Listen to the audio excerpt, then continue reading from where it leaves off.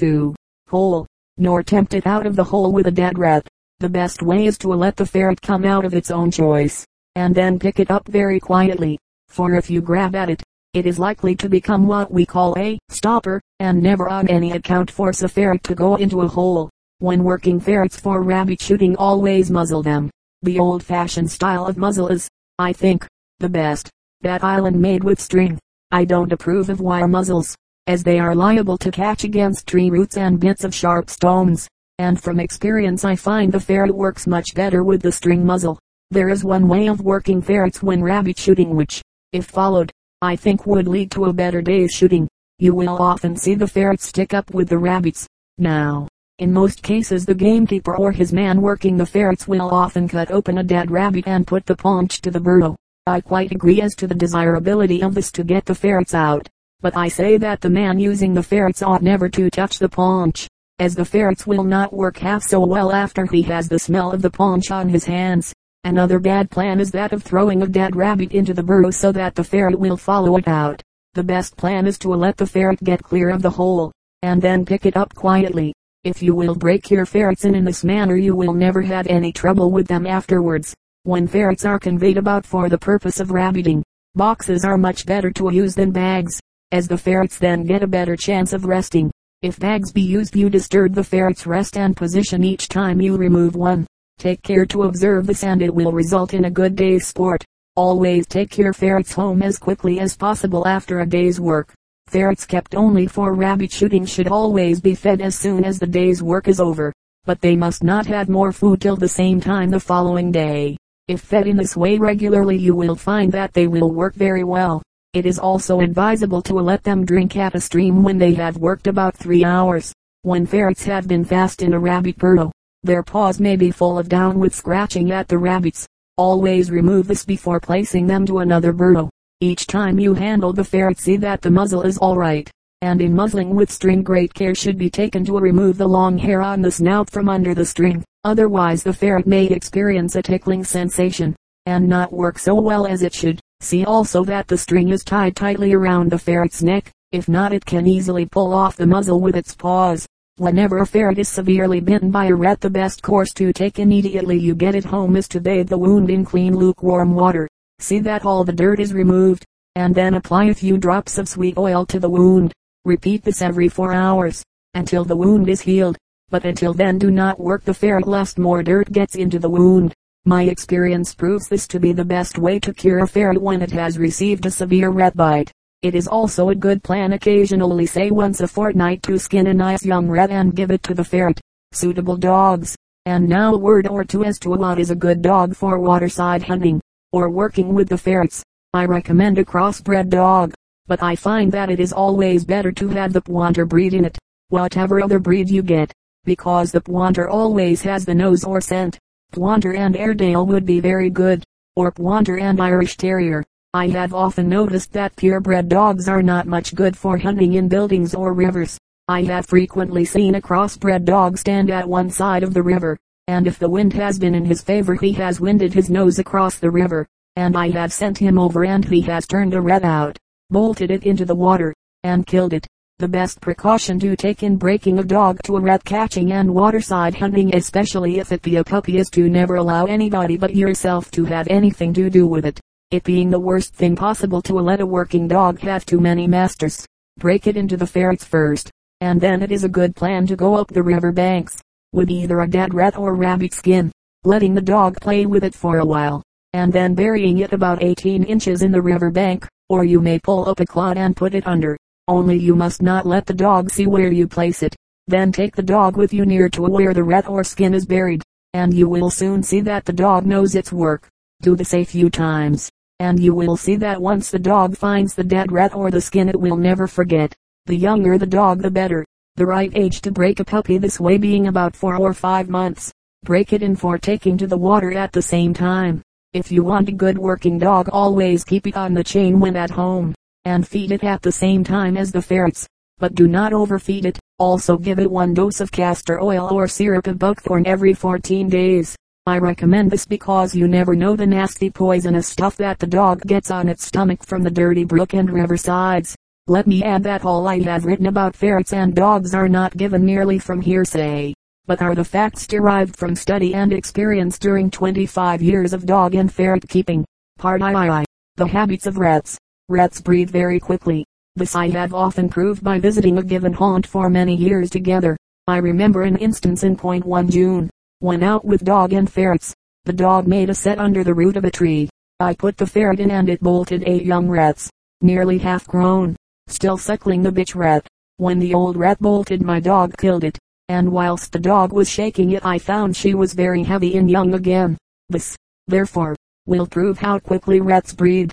Another result of my observation may be of interest to my readers. After removing a lot of old rubbish when ratting, I came upon a nest of just born rats, and, in curiosity, I cut the tails off the lot, and then put the young rodents back, leaving the nest undisturbed. When I returned next day, I found the old rat had carried all her young away, and, later, I found the same tailless lot in another part of the building, and, after disturbing them again, I found the following day that the bitch rat had killed everyone by eating off their heads. This destruction of the offspring I have witnessed on more than one occasion. The old bitch rat has always killed them in the same way, by eating off their heads. I must not forget to tell you of the young rat strut of the ferrets. I have often seen when the ferrets have been put in the hole the young rats not many days old and their eyes yet unopened creep out of the hole. This is a proof that the smell of the ferrets has a tendency to bolt rats, either young or old. Old rats are very bold whilst suckling their young. I have seen them very venturesome to get to water, and more eager for water than for food.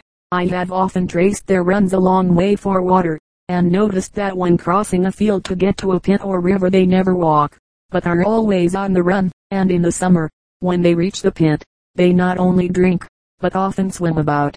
I have frequently watched them swimming on a moonlight night, but they generally go back to the buildings in the early morning, especially in the winter months.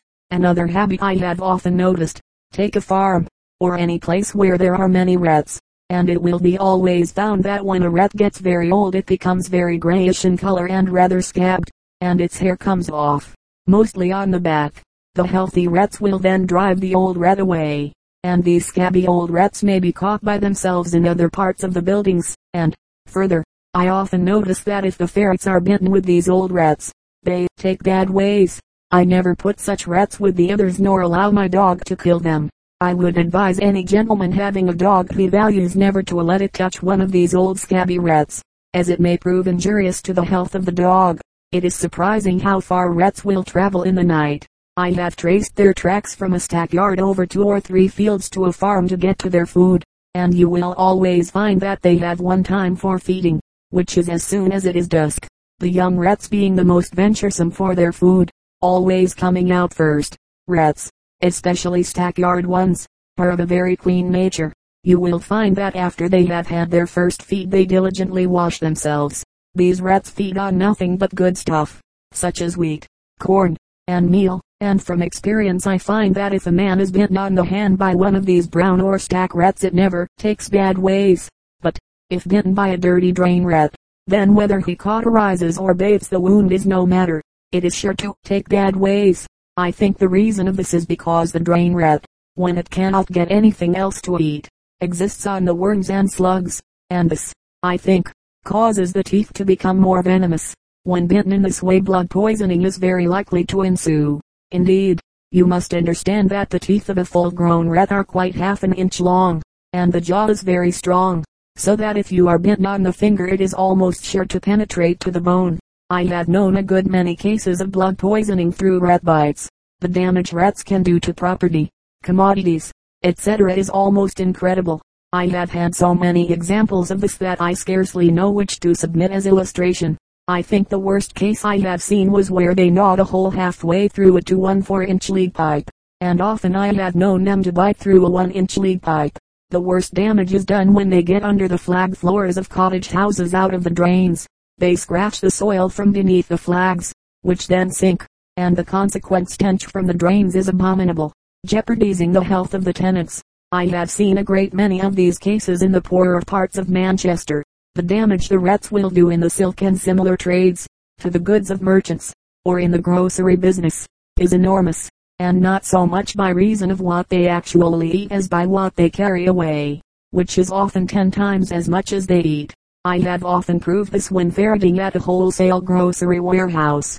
When we have taken up the boards between the laths and plaster, we have found the ceiling almost full of lump sugar, nuts, candles, etc., which have been there for years, hoarded by the rats. Now, this all means heavy loss, and that is why I say that any businessman so suffering ought to engage the services of a professional rat catcher once a year in order to keep the rats down, and catch as many as possible before they begin breeding. Another rat habit may be noticed where the rodents are accustomed to have their holes and runs among flags and stones. If they find any soft wood such as pine or white deal, they will nibble at it until it is eaten through. I have often known them to eat right through the legs of tables in the middle of cooking kitchens. This, I think, they do simply to keep their teeth clean and in order. I have known half-grown rats to do the same. Rats can exist a long time on herbage, if they can get nothing more palatable. It is a very common thing to find rats in the rabbit burrows when ferreting. In fact, I have seen, not once, but many times, rats, rabbits, and weasels all bolt from the same burrow.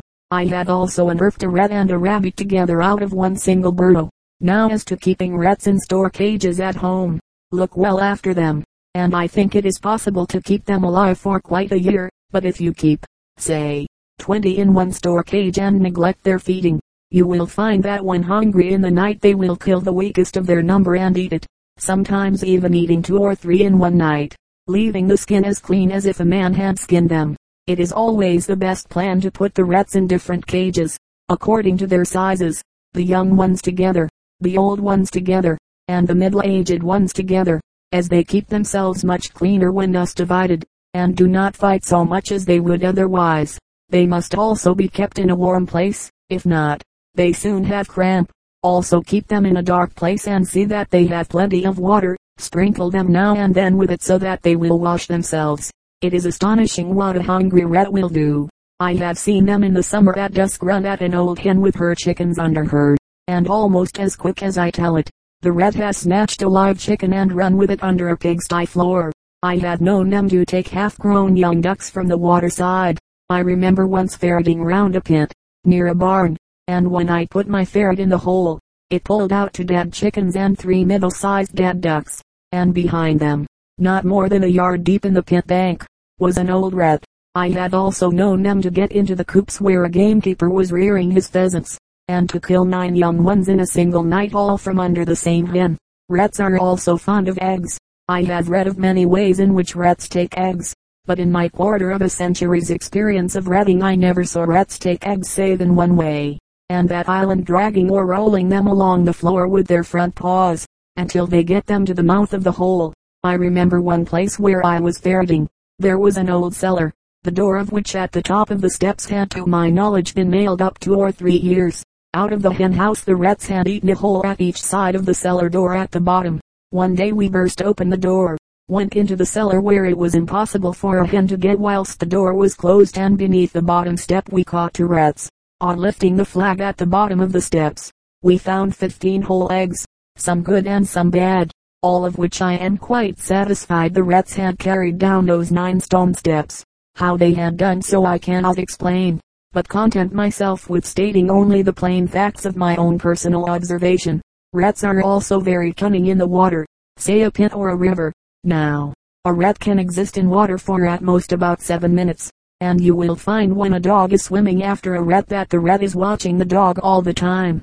For as soon as the dog gets within a yard of the rat the latter will dive under water and come to the surface again about 15 yards away.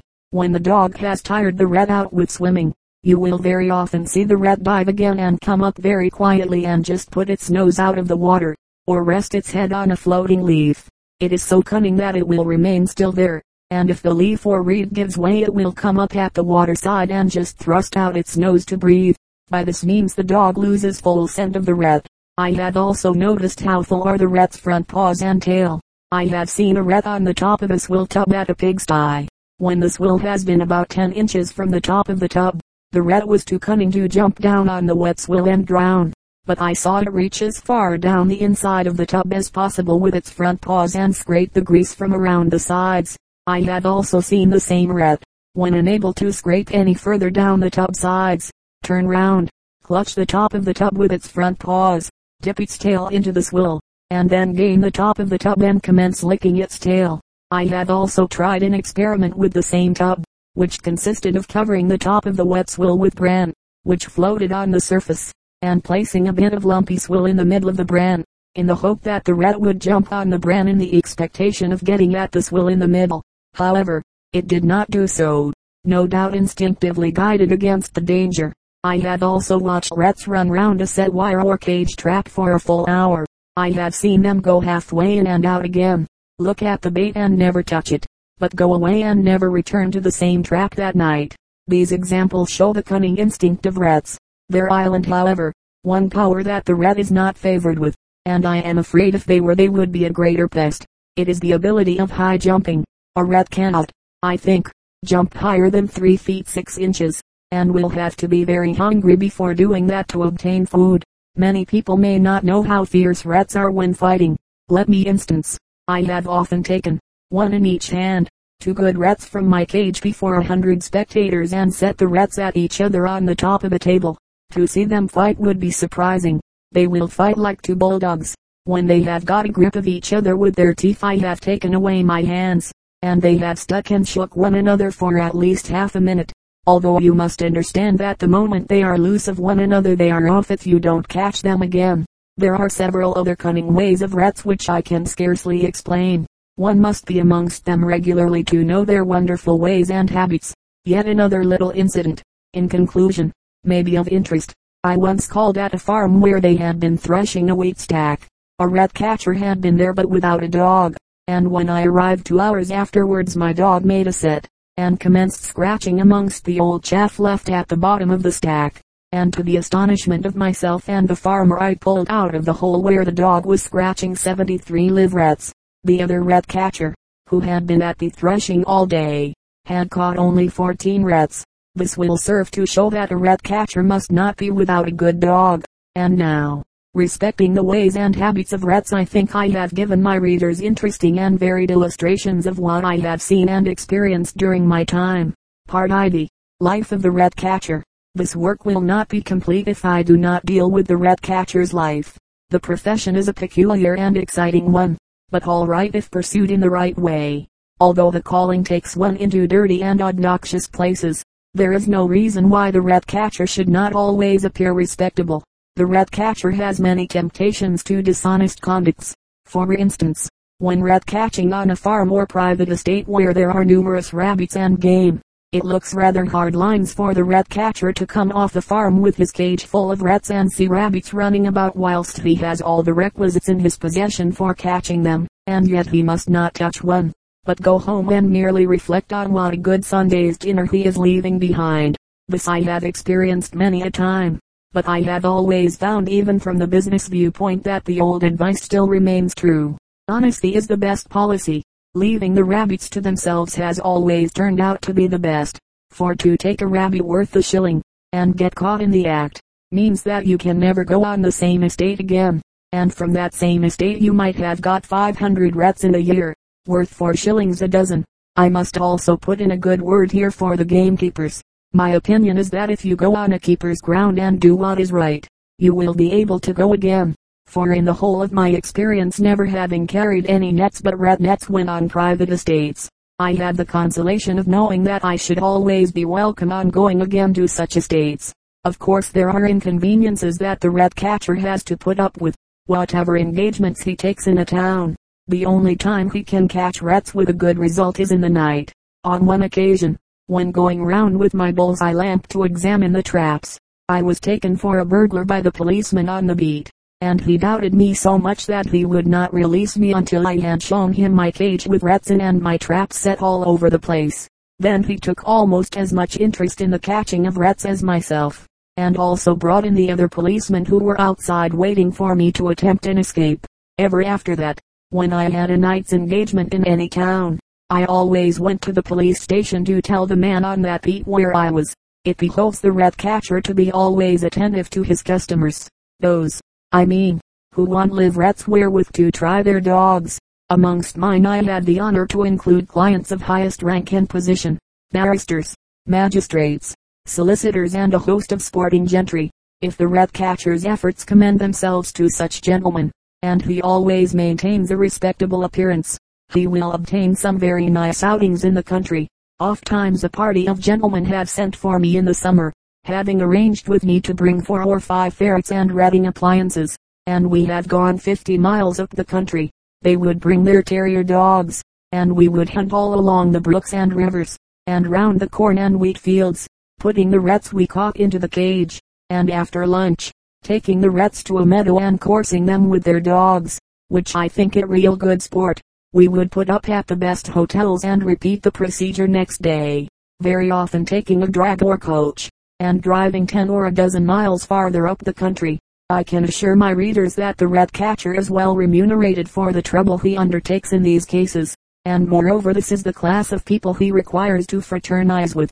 There is always a plentiful supply of refreshments on these outings, and I would therefore advise the rat catcher not to indulge too freely. The foregoing island, of course, a brief sketch of the pleasantest part of a rat catcher's life, and to complete the picture I may as well describe some of the other features, and the way he has to rough it sometimes. Well, rat catchers are generally called upon to supply rats for the rat coursings usually held at the houses, etc. on Saturday afternoons, which one often sees advertised. Now, if he binds himself to supply a coursing at a certain date, the bills announcing the event are printed and posted, all of which means expense. Then you are bound to secure the live rats, whatever be the weather. In doing this I always followed the threshing machine to the bays and stacks. Anyone that catches rats regularly can tell by looking at the bays or stacks whether there are many rats in or not. I remember many times when the men had started threshing a bay of wheat in which were a great many rats, and by dark they had threshed only half of the bay. At such times the rat catcher must not leave the remaining half. Remember, not for half an hour throughout the whole night, for if he does the rats will run out. To stop the rats from leaving, the rat catcher has to lie on the top of the bay or go about every 30 minutes and beat the bottom with sticks until daylight, in order to keep the rats in. Then, after the machinery starts, and the bottom of the bay is reached, the rat catcher will be well paid for his trouble, for he may get, say, 150 good rats for the coursing, at 6 shillings per dozen. The reason I call them good coursing rats is because they have not been handled, and that enables them to run well. Now, when you go to these coursings, which are mostly in the colliery districts, you will find about 60 dogs entered. It is the rat catcher's business to measure and handicap the dogs, and a very unpleasant job it is. He has also to be the referee at these coursings, and if it is a near thing with 2 dogs running at one rat, and you decide to award the victory to a given one, then the owner of the other dog will probably accuse you of wrongdoing and favoritism. Then is the time the rat catcher has to be prepared to pull off his coat and start fighting before, perhaps, 500 spectators. This has often occurred with me. This, I can assure my readers, is what I call roughing it. Of course, what I have just related occurred a few years ago, but when the muzzling order came into force, the authorities practically stopped rat coursing, for they would not let a dog run at a rat unless the dog was muzzled. This was about the worst thing that the authorities could do for Manchester and district, for at that time I was supplying for coursings about 100 rats per week, and at the same time sending 50 rats a week into Yorkshire, and all the rats I supplied were caught within 15 miles of Manchester. This, in my opinion, speaks very bad of the muzzling order, which I think is nothing but a farce, for at the very time I was going ratting, dogs were muzzled in some parts of the country but not in others. My opinion of dog muzzling: I'll muzzle all or muzzle none. You will see by what I have said respecting these coursings, etc., that the rat catcher has plenty of work to supply so many live rats, and he has also to mix with company high and low. He also sometimes experiences difficulties in traveling on the railway. I have often entered an empty third-class carriage, sent my dog under the seat, and put the rat cage there also. The carriage would fill with passengers, and upon reaching my destination I would take from under the seat my cage full of live rats, to the amusement of some and the disgust of others.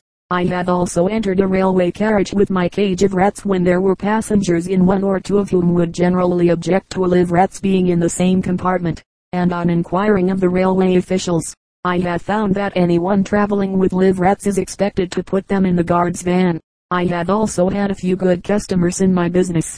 One or two in particular. Gentlemen have often sent me postcards instructing me to take 6 or 12 rats to their residences. I would run them out on the lawn in front of the house with their dogs, and generally I have received good remuneration for my trouble.